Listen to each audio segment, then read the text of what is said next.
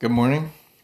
You're on right now. Good morning, and welcome to the Ashes to Rubies conversational podcast on life and recovery. Life. Eh? We're going to talk about life, Life. relationships, conflict, addiction, recovery, codependency. Crack cocaine. Ooh, we actually haven't talked about crack cocaine. No. We've talked about a few other things. Everybody needs an ex-crackhead in their life. I remember when... hey, go lay down. Click, click, click. We need a nail trimmer. I remember when I found a pastor and I followed him around and I was part of my recovery plan and program. And I just was like, man, every pastor needs an ex-crackhead. Like, they really do. Keep them in check. Yeah, if you're a pastor out there, give them a good reality check. Go find an ex-crackhead. We're good for business. Why? To give them a good reality check? Yeah. Keep them on their toes because we get in enough trouble, but then we call everybody. We can call them on their troubles too. It's fun. What's the biggest diss? Like when you say life and recovery, I was like, one of the biggest disses when we were little. It's like, go get a life. It's like assuming that you don't have one or the one that you have is horrible and how could you be living it and show yourself in public? Like, it's actually a pretty deep diss for little kids. What was your biggest diss that you got? Is this bringing up bad memories? Did you get bullied a little bit? No, you were like the pretty happy girl.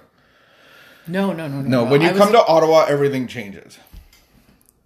Go. I'm trying to keep up. I was not the pretty happy girl. I was a nerd. I was a lonely, isolated nerd. Up till when? Grade 7. And then grade 7 you blossomed? Bloomed? Yeah. Did people pick on you though? Oh yeah. I got picked on quite a bit. Like, because we were transient. In Indonesia, I didn't get picked on. Here, that's the thing. I was with the same class from kindergarten until grade 6. I don't have that experience. Like, only until I came to grade 10 in Ottawa. I don't actually think your circumstances are as relevant as, like, does it matter that you were transient? Does it matter? Like, is it because I was with the same group of people? No, I feel like a lot of what I felt about my childhood experiences were in my head. Like, most of it was through my filter of rejection. I think the average person gets bullied. Was I as rejected as I thought I was? I'm not exactly sure. Yeah. I think there's people that get bullied more, but I think the average person has gone through some sort of tormenting bully. And I look at high school, and I know my son. I asked him, like, hey, do you miss high school? And it's like, that was the best days of his life. And I'm like, oh, that's horrific. Like, it's this pseudo environment that it's not even real. No, like all this emotion and everything matters so much more than it actually does. My question is, what's your favorite part of life? What's your favorite part of life that you live right now? The life that I live right now? Oh, these questions are so hard for me. Man, it's like it's like I've been throwing fastballs and then I just came at you with like a knuckleball and you just... I don't know why this is fun for you, but what's your favorite part of life? I would say what am I most grateful for the life that I have right now? Very different question. Well, you can switch it however you want. Sometimes you take a bunt, sometimes you take a home run swing. I wake up with gratitude for what we have in our home. Like just the little things, like a little gym and a little computer, a little work area. Some people I know, especially in COVID, don't have that. Right. Like they have 3 kids. And so every space, there's no sacred space. I enjoy this point in my life. Having adult children, I think, is very different than having small children. I enjoy the fact that I'm not working in an office 9 to 5 every day. I love that I'm not commuting downtown. Oh man, remember the GO train? I really appreciate and enjoy the community that we have.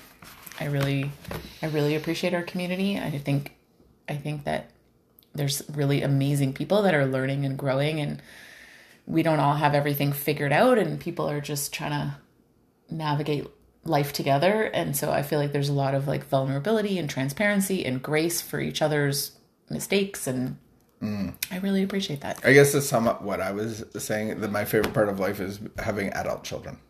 Yeah. That's a good... There's phases, right? Jason said there is no crackheads. It's a crack addict.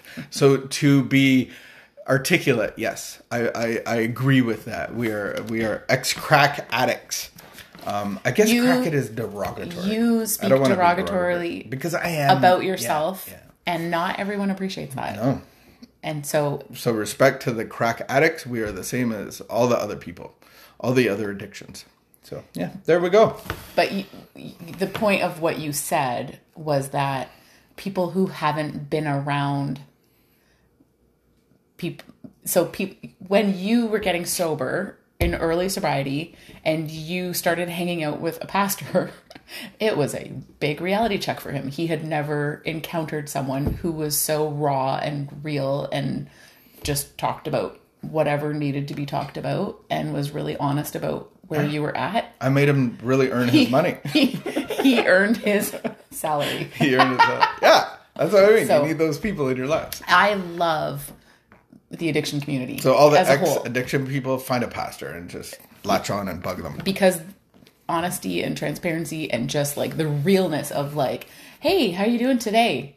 Like, I learned to ask new questions, right? Like, I've learned to change, because when you live if you're not around that community, right? Yeah. Like, we're so fake and like, hi, how are you? Oh, I'm so great. How are you?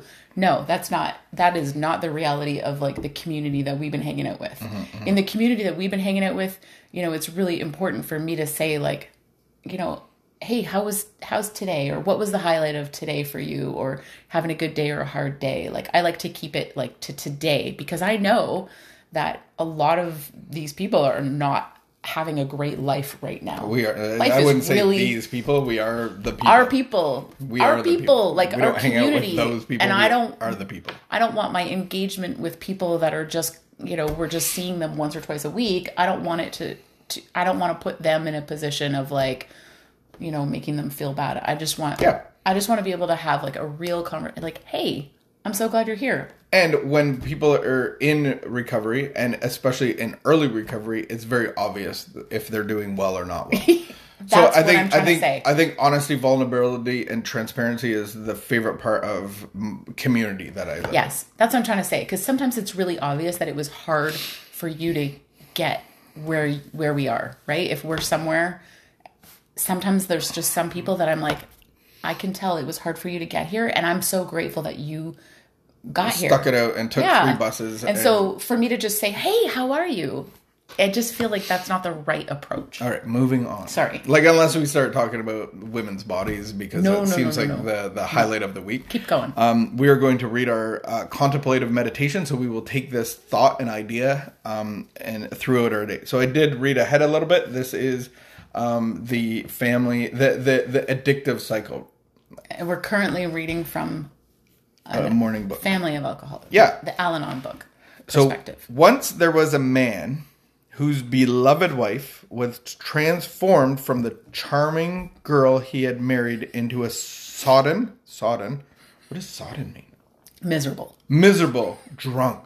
So there was a boy met a girl, beautiful couple, they got married, and she became transformed into a miserable drunk. This is like our story, but backwards. She suffered from a disease called alcoholism. Although neither of them knew it, he was always angry and frustrated because he couldn't make her stop drinking. The more he tried, the worse she felt about it. The more she drank. She was full of guilt and self-reproach because she left everything to him. He had to get the children ready for school, do the shopping, the cooking, the cleaning. Then, one day, somebody told him about the Al-Anon 12-step program. Although he knew his case was hopeless, he thought he'd try it anyway. As he read and asked questions and listened to meetings, he found that he could get some good perspective on his problems. When he learned his wife had a disease, compulsive drinking, he stopped blaming himself for not being able to control her. He realized the children resented him because he was often cross and unreasonable, and that they loved Mama because she never scolded, and they knew instinctively she was sick. He began to consider his own needs for rest, quiet, and a bit of recreation. and arranged to have a housekeeper take over the home chores. He made many changes, but especially in his attitude toward the alcoholic. After a spell of rebellion and resistance, she saw that she would have to get help. One day, she asked him to take her to an AA meeting. Wow. That's the addictive cycle. That's the tension of the excitaholic, the codependent, the adrenaline addict of controlling, fixing, and causing chaos. And then the sick alcoholic drinking. Like, imagine that. We don't even have to imagine. But we can look back of 15 years of our addictive relationships. And that was exactly what happened. And you exactly went to message boards, and you went to Al-Anon. And I remember you're claiming the stake in the sand. You're learning and growing about the alcoholic, about me. And you said, I will not be tolerating this anymore in 2 years. In 2 years. If this is still happening in 2 years, then I'm going to make some drastic changes. And you did. But this is the reality, that we do have a disease, that our bodies are abnormal from other people, and we're stuck. I'm not choosing to drink. That's what addiction is. It takes away our choice. And then the other person is left in reality of picking up the pieces and doing the work and being the victim and the savior at the same time. And the only hope is a program of action that leads us to our solution, which is God. May you find him now. Amen. Anything else you want to add? Was that the end of the reading? That was it. Oh, wow. That's a powerful story. It's a That's powerful story. I don't know if we need to add anything else. I don't feel like it. I think I love the picture of just doing what I need to do for me. You know what I like? The picture. You know what I liked about the story the most? It was role reversal. Which it happens. There's lots of that. There's lots of women that are alcoholic, and the guys are the codependent. The meeting that we listened to last night. Mm-hmm. She's been sober 16 years. Very good. All right. Keep the peace. Be of good behavior. Mm-hmm. The only way out of this addictive cycle is the power of God, because we are powerless. We're managing our restless, irritable, and discontented spirits, and that's God's job. May you find him today. Amen.